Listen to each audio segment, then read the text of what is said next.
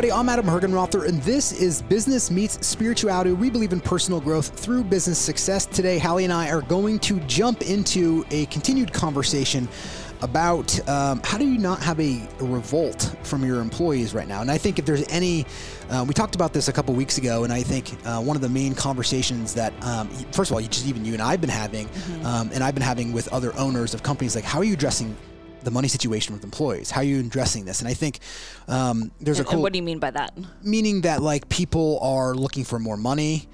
People have more opportunity out there right now. So how do you basically keep your talent? Right, that's the conversation in it, and how do you get ahead of it? How do you be proactive so that I was talking with somebody yesterday, and they said, "Hey, my top level employee walked into me and said, 'Hey, I just took another job,' and they were wondering why they didn't actually come to them and say, 'Hey, I've just presented this other job. Can we talk about it?'" And so they were a little kind of hurt, if you will, by that. And so I think there's some steps that you can take to start being proactive to keep your employees as best as possible. And I think it's just a really, whether you're an employee or an employer or a manager or a leader, it's really important right now to pay attention to this, which is why we're talking about it again. I mean, this is a big conversation. And I think it's actually really interesting. Ray Dalio just came out with his new book, Principles for a Changing World Order, a New World Order. And he does a really good job. It's a wonderful read. He does a really good job of explaining the cycle that we're in right now. And he believes, and again, he said he's, how he tests things. So he talks about in the beginning of the book about how he would write it and then send it to experts in all different countries to have them basically vet it and what's wrong with this pointed out. And he did this over and over again until there's a point of no return. And then he wrote the book. So it's vetted a lot. And he's like, but I don't know everything. So understand that, how Ray Dalio does those things. But one of the really interesting things that he was talking about in there is that we're in like this 75 to 100 year cycle right now that none of us listening to this have experienced, because the last one was basically in the 30s and 40s. The 40s and 45, I think, is when the new economy really in the United States really took off. And actually started in Brettonwood, New Hampshire. I didn't realize that. That's where the new, when he talks about is the new economy kind of started in the U.S. and Brettonwood, New Hampshire. Anyways, back to the point of this. He's really, he's like, this is the pinnacle, the bubbling of this big cycle that we've all experienced, these small inner cycles of this, but this big cycle about of changing. And a lot of it has to do with inflation, hyperinflation, stimulus, meaning printing of money, debt from a country, right? And then kind of all spiraling out of control. And then really all these goods and services increase. So what happens, the reason why I'm bringing this up as an example is as everything costs more. I said cars and used cars were up 30 to 40%. As most people know, housing is up, I think about 40% right now, which is just crazy, right? Even building, like every other week we get an email from our vendors that basically says, effective immediately, we're increasing 4% on all of our products. Yeah, lumber prices just went back up. I think gas prices are up. It's just everything. So then when people wake up and they go, and this trend has been happening almost all year, right? Because people have been printing money. The central bank has been printing money for stimulus during COVID.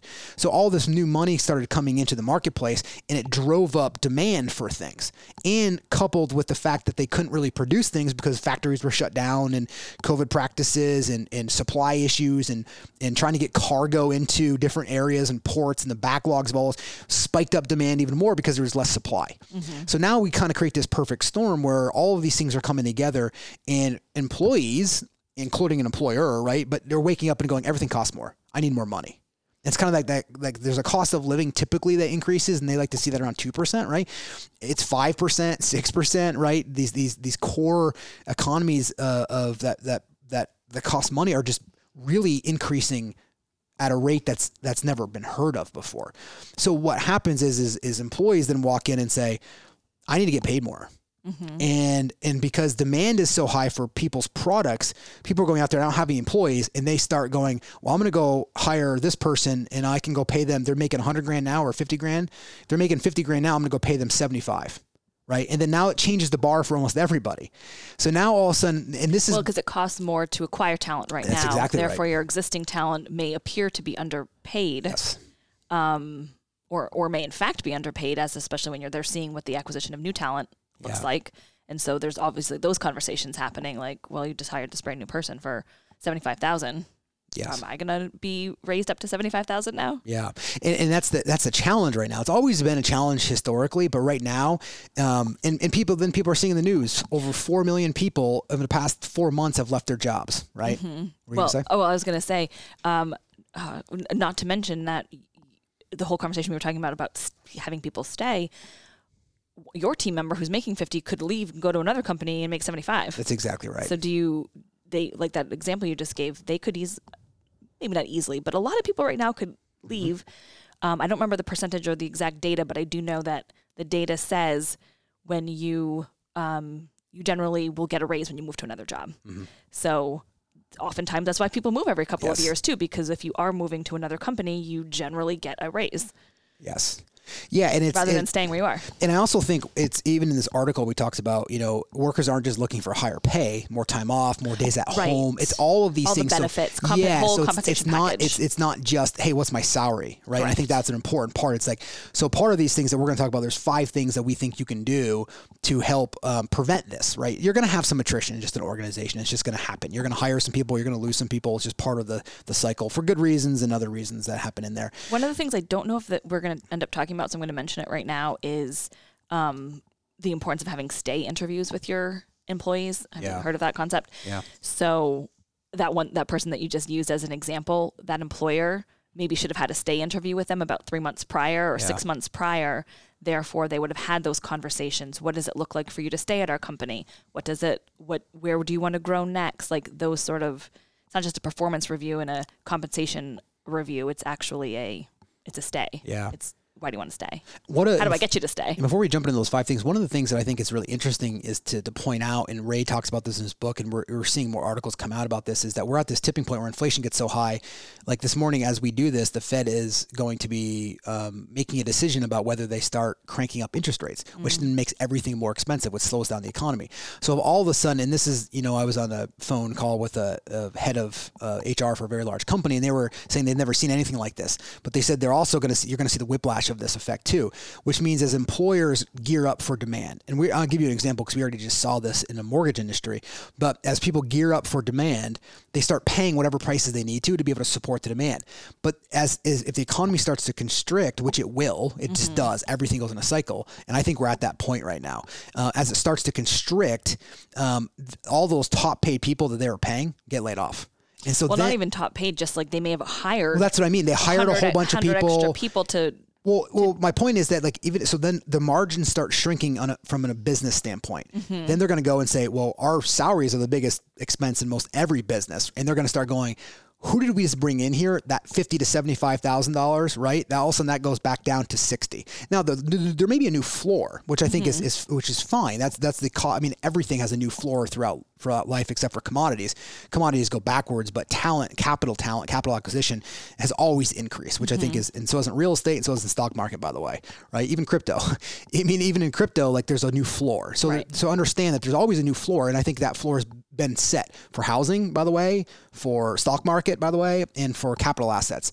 So anyways, when we start to see this, it's going to be really interesting when businesses start to have to shrink their margins, where they go, and they're going to go attack their salaries, which is going to flood open a lot of people that had a job to no longer have a job, and they may not have the stimulus coming in from the economy like they did over the last 2 years. And so they wake up and their reserves are pretty much gone because they think it's never going to end. And all of a sudden they're scrambling to take a job. Now all of a sudden it puts businesses back in the seat of going, now there's more employees here to be able to pull from. Everything's in a cycle. Sure. And so we're just going to, businesses and just everyone's just going to be very careful about this, because as Ray talks about it in his book, he talks about it. It's like it's calculated.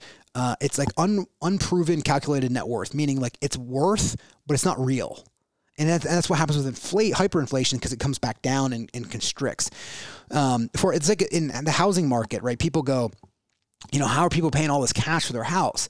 Well, because if your house was $300,000 before, now it's $500,000. You owed $100,000. You have $400,000 when you sell your house. So you're taking that $400,000 or a good chunk of it, and you're putting it down on your $600,000 house. That's how people have cash. And so what I'm telling people is like, it's almost like you've made money by selling, and if you bought something else, you've put the equity that was created during this hyperinflation into something else. Now, 600 may come back down to 500. You're still actually ahead if you see it the way I'm describing it. Even though it feels like a downturn, you're still actually ahead because the money that was created was actually false in itself. Now, how do you win with this? Is to sell hard assets and not put it back into something that's going to fall back down until it falls and then put it back in. Okay. That's actually we're off track here a little bit. Yeah, I was also going to say there was a lot of words that. Yes. Well, it's kind of like what Warren Buffett talks about when he says, be greedy whenever everyone else is fearful and be fearful when everybody else is greedy. Yeah, like if you had the $400,000, wouldn't you? I mean, my thought would be, awesome, I'll go buy a $250,000 house and take the additional money and invest it. Well, you think differently than most people. Even I was reading the book for the next millionaire next door, and it's just as people don't operate that way though. Yeah, because putting it into the $600,000 house, that's just wealth. That's exactly right. That's not net worth, but is it false? Yeah, that's what Ray's talking about in his book is that there's been a lot of false net worth that's created. Some people will win by extracting it and holding on to it or whatever that is for different posts. Anyways, we bring that up because it's important for no matter where you are, wherever you are, your employee or business owner, your manager, to understand the kind of dynamics that are at play here. And there's going to be an adjustment, just like Ray talks about in his book. And whatever that looks like, we don't entirely know. I thought it was interesting right before we got on the podcast that you mentioned that Google had come out recently and said that they are not going to be blanket raising salaries, which I get is interesting because we did talk about the whole cost of living increase, which is pretty standard. Yeah. But then in addition to that, there is all these additional raises that we're talking about right now. But it's like it's an artificial inflation. And what people are afraid of is having to go raise this and then having to lay people off because their margins are eroded. Right. When things start to come back down and demand subsides, there's going to be products become cheaper. It's just how it works. That's basic macroeconomics, right? When supply is high, when supply is out there in surplus, it costs less. Well, I don't know if this is maybe the same thing, but and then the cost of talent actually is less too. That's exactly right. Right now, cost of talent's really high. It's through the roof. But then and that happened very fast, by the way. That's right. A year, 18 months, and that's going to flip again. Just like in the housing market, I've been in the housing market since 2006, so I've watched this whole thing up and down through all these different areas. And man, it can be like on a Saturday, it's the booming market. On Sunday at 4 a.m., it's a different market, and it stays that way for 3 years. It's the craziest thing. It just shuts off. And the minute that happens, though, there's the trickle effect, and that's what I think we're getting to. And so I think, and even right now, the stock market's been kind of been dropping more, even though sometimes it hits its highs, partly because I think investors are just going. I was talking to a West Palm agent who deals with high end, and basically they're like, it's crickets. It's crickets. All of a sudden that market's dried up because people are going, I'm not going to take all my money and put it into a house that is all of a sudden. So now you're starting to see it in the CEO from good.com, that mortgage company, better.com or whatever, he ended up taking a leave of absence because he fired people the wrong way. And I don't really know the whole story, so I can't comment on it too much, but I saw the headline. But the reality was he laid off, I think, like 900 people because the mortgage industry, they staffed up during this mortgage refinance reboom. Refinances have dried up. So you're starting to see it already happening. So now all of a sudden they went and said, well, there's no more refinance. We don't need these 900 people that service refinance anymore. You're off. Right. And that's what's happening. So then and that's going to happen in almost every industry. It was a good business decision, a bad delivery. Yes, that's exactly. Well, everything is, a business fundamentally is about creating efficiencies, right? And turning a profit, right? And why that's one component. While I still believe that you can create a wonderful company, we have engaged employees, enthused people to be at work, and there's a lot of things that I think you can do. So what are those things that we can do? Right? I was going to say one of them is just creating a better workplace, but like treating your employees as humans. Yes, that's exactly it's a really basic way to say it, and actually considering, how they feel, what they need, what they want. Yeah, even physically safe work environments. Like we take that for granted because you have a physically safe work environment, but like some people don't, right? Like just really like the fundamental things, like, and again, treating people with fairness and respect, and actually, and knowing that people want to know their work is meaningful. Right. It's really one of the biggest things about creating a better workplace. And I don't want to say, let's just define meaningful. Meaningful doesn't necessarily mean like you're saving the world. It can sometimes just be like it actually matters to your boss or it matters to your team members. Yeah, and I think the really cool thing about this is like, you can celebrate the employees' wins that are meaningful to them. So that's what I mean by being meaningful. Is that like all of a sudden how you may work on a presentation for me and it was super meaningful to me, the work that you just did, so I could deliver this.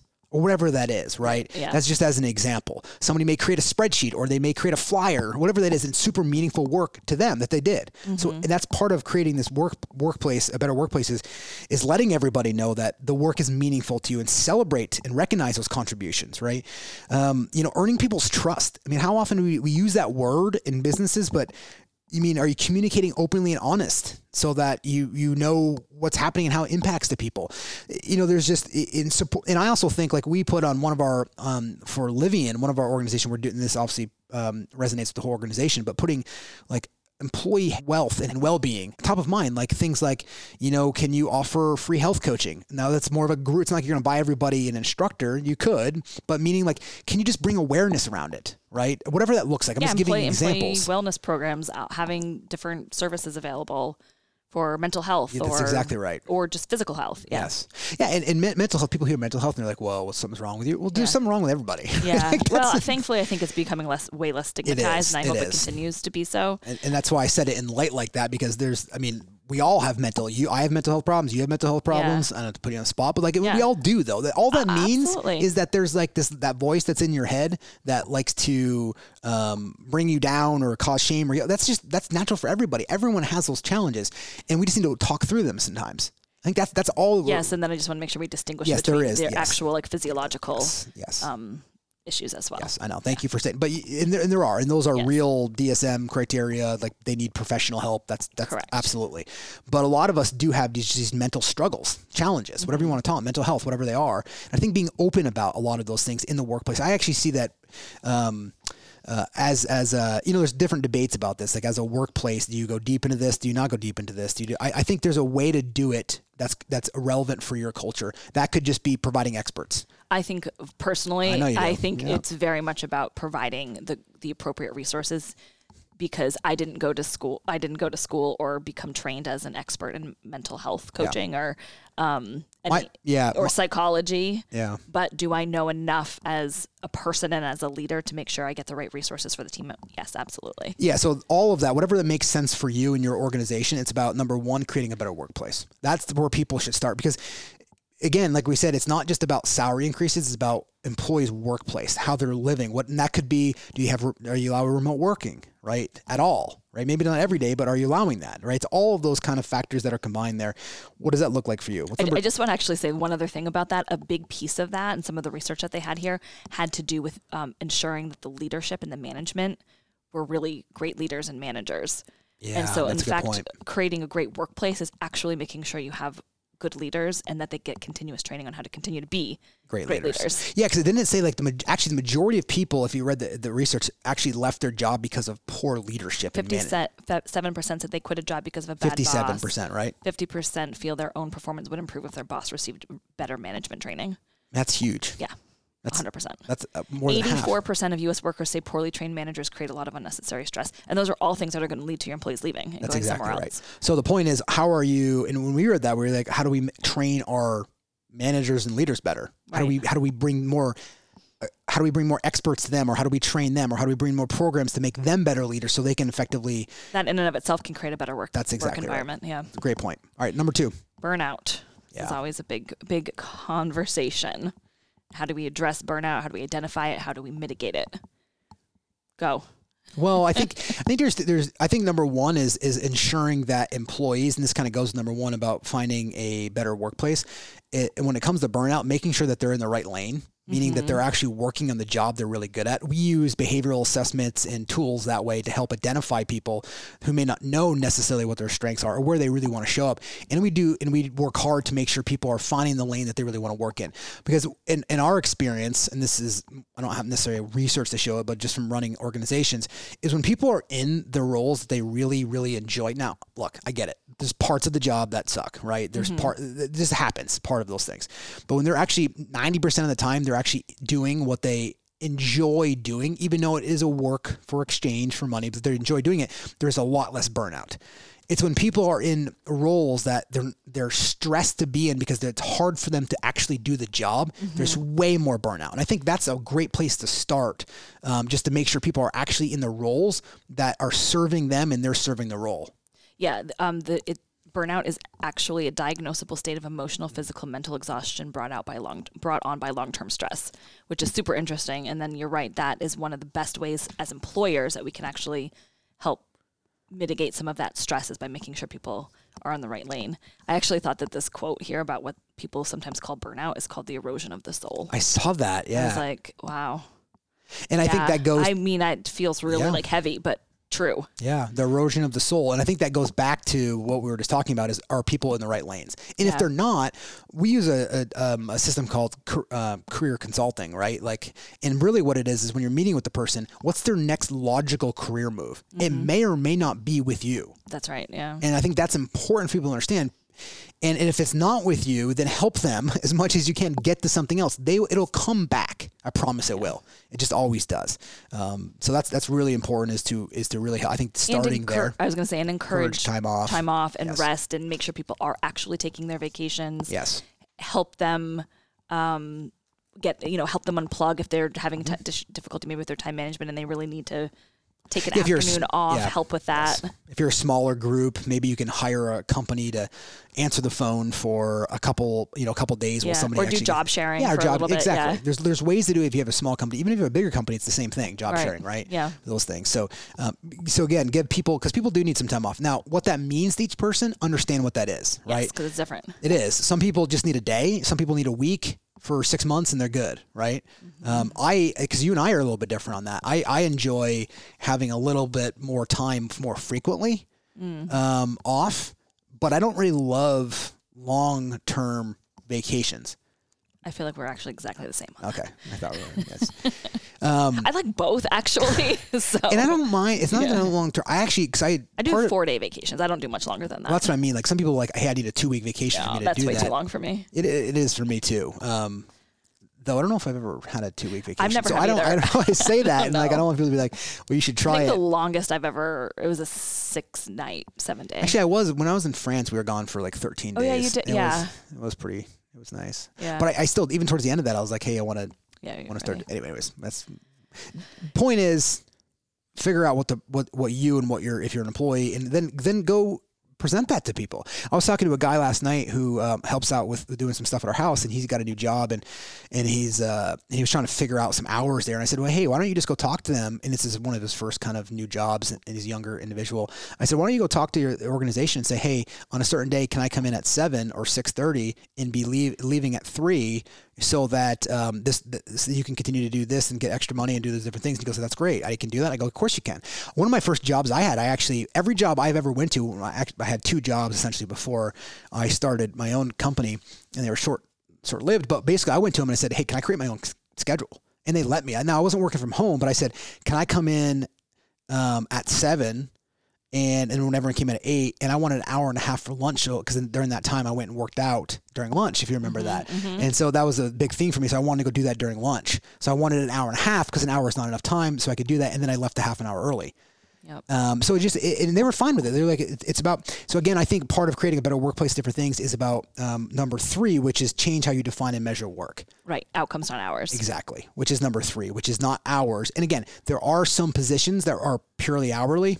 We understand that. Correct. A lot of service-based, knowledge-based, computer, like those type of industries, you can focus on results. And here's the other thing: is just giving flexibility on how you define and measure work. So if right now, like they have kids, for as an example, right, and they have a baseball game at 3:00 in the afternoon. You want to coach them. Great. Let them go coach that. Right. And just make sure that they may either jump on earlier, they might jump on in the evening, or they may be more focused during their time, whatever it is.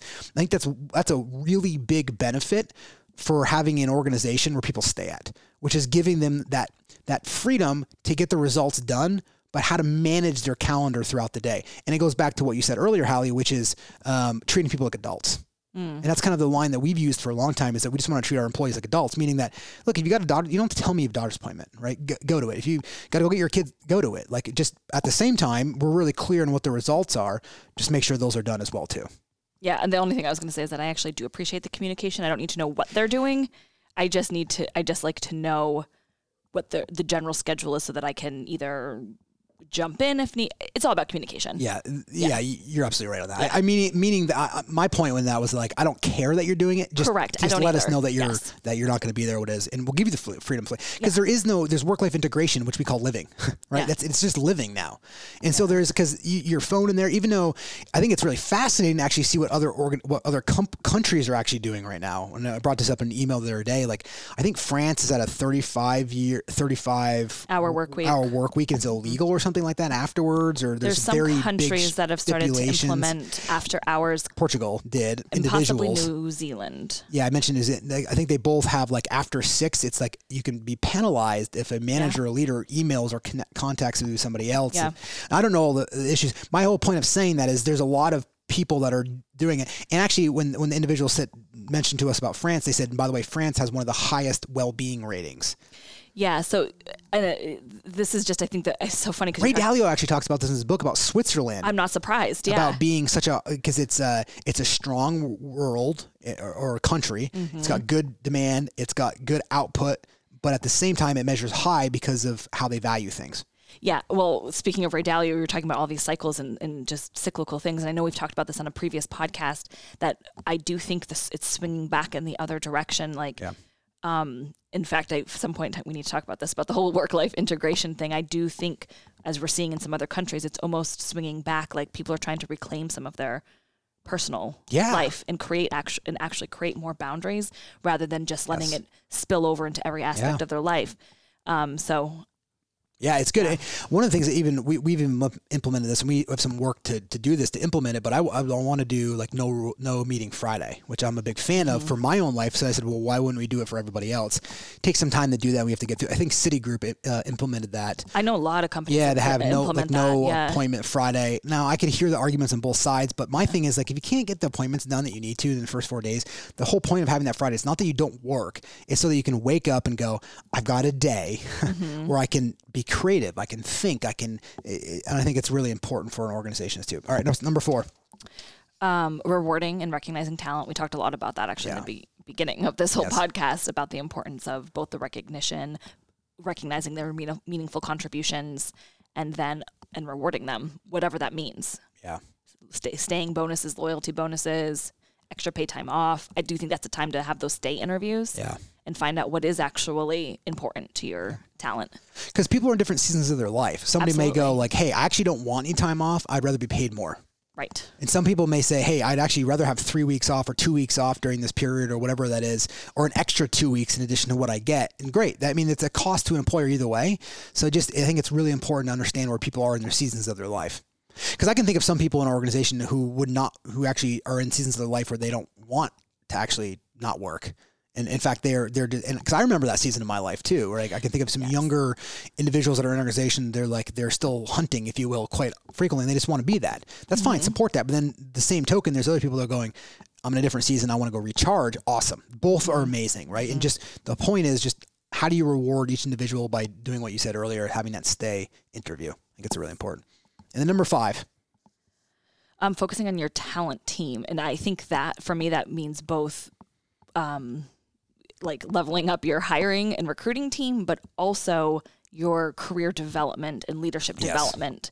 Either it's curriculum or training or programming. So it's not just investing in your current talent as well as looking for external talent to bring onto the team. Yeah, it's 87% of millennials rate professional or career growth and development opportunities as a top factor when job hunting. I mean, that's almost 90%. Yeah, I mean, that's huge. So think about that. It's like, so what are if you have a professional and career growth and development opportunities, are they clear? Do people know what they are? Right? Do they know how to access them? They know how to access them. What are they? Right? I mean, it's your organization should be offering, a robust range of learning opportunities too, right? From diversity, equity, and inclusion initiatives, wellness, manager training.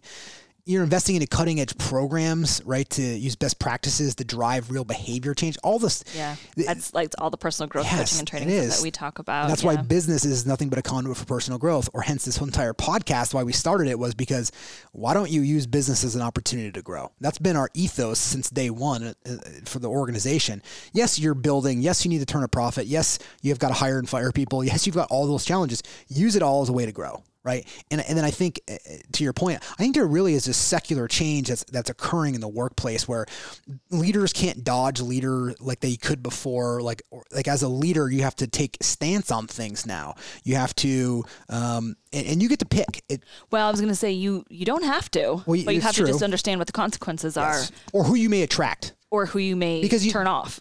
That's what I mean, right? That's attract one way or another, right? Because if you don't change some of these things, it doesn't mean you're going to go out of business. Yeah. It just means that you may wake up one day and not be happy with your culture, right? Or maybe you are. I don't know. That's because that's who it is. Maybe we're talking about two different things. What did you mean when you said take a stance on things? Well, I just meant like I think like employee health benefits, like enthusiasm for their job, making sure people in the right roles, what can you do to support them, and kind of we look at like the factors of like how do you help them manage their own personal finances, getting them personal finance training, whether that's hiring somebody that's a Dave Ramsey course or whatever other course, or somebody that's really good at your organization teaching it what they do, right?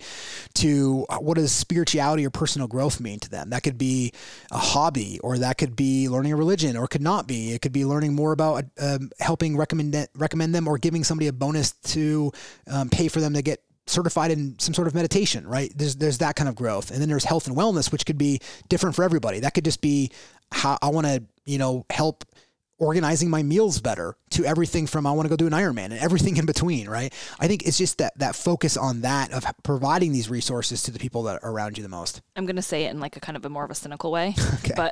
but basically what I'm hearing is you have made an companies do not run without people. We make an investment into our talent, and we need to manage our investment. Yeah. I know that's a really cynical way to say it, but I mean, sports teams, what it is, that's right? What they do, right? Yeah. Sports teams are investing into people, and they get them the best people around them to keep them performing the best. Right. And yes, it is about. Can't you have both? Oh, 100%. And I think I think what you're saying is being open and honest about it. It's not like, hey, we're doing all this stuff purely for you. You're doing it for both.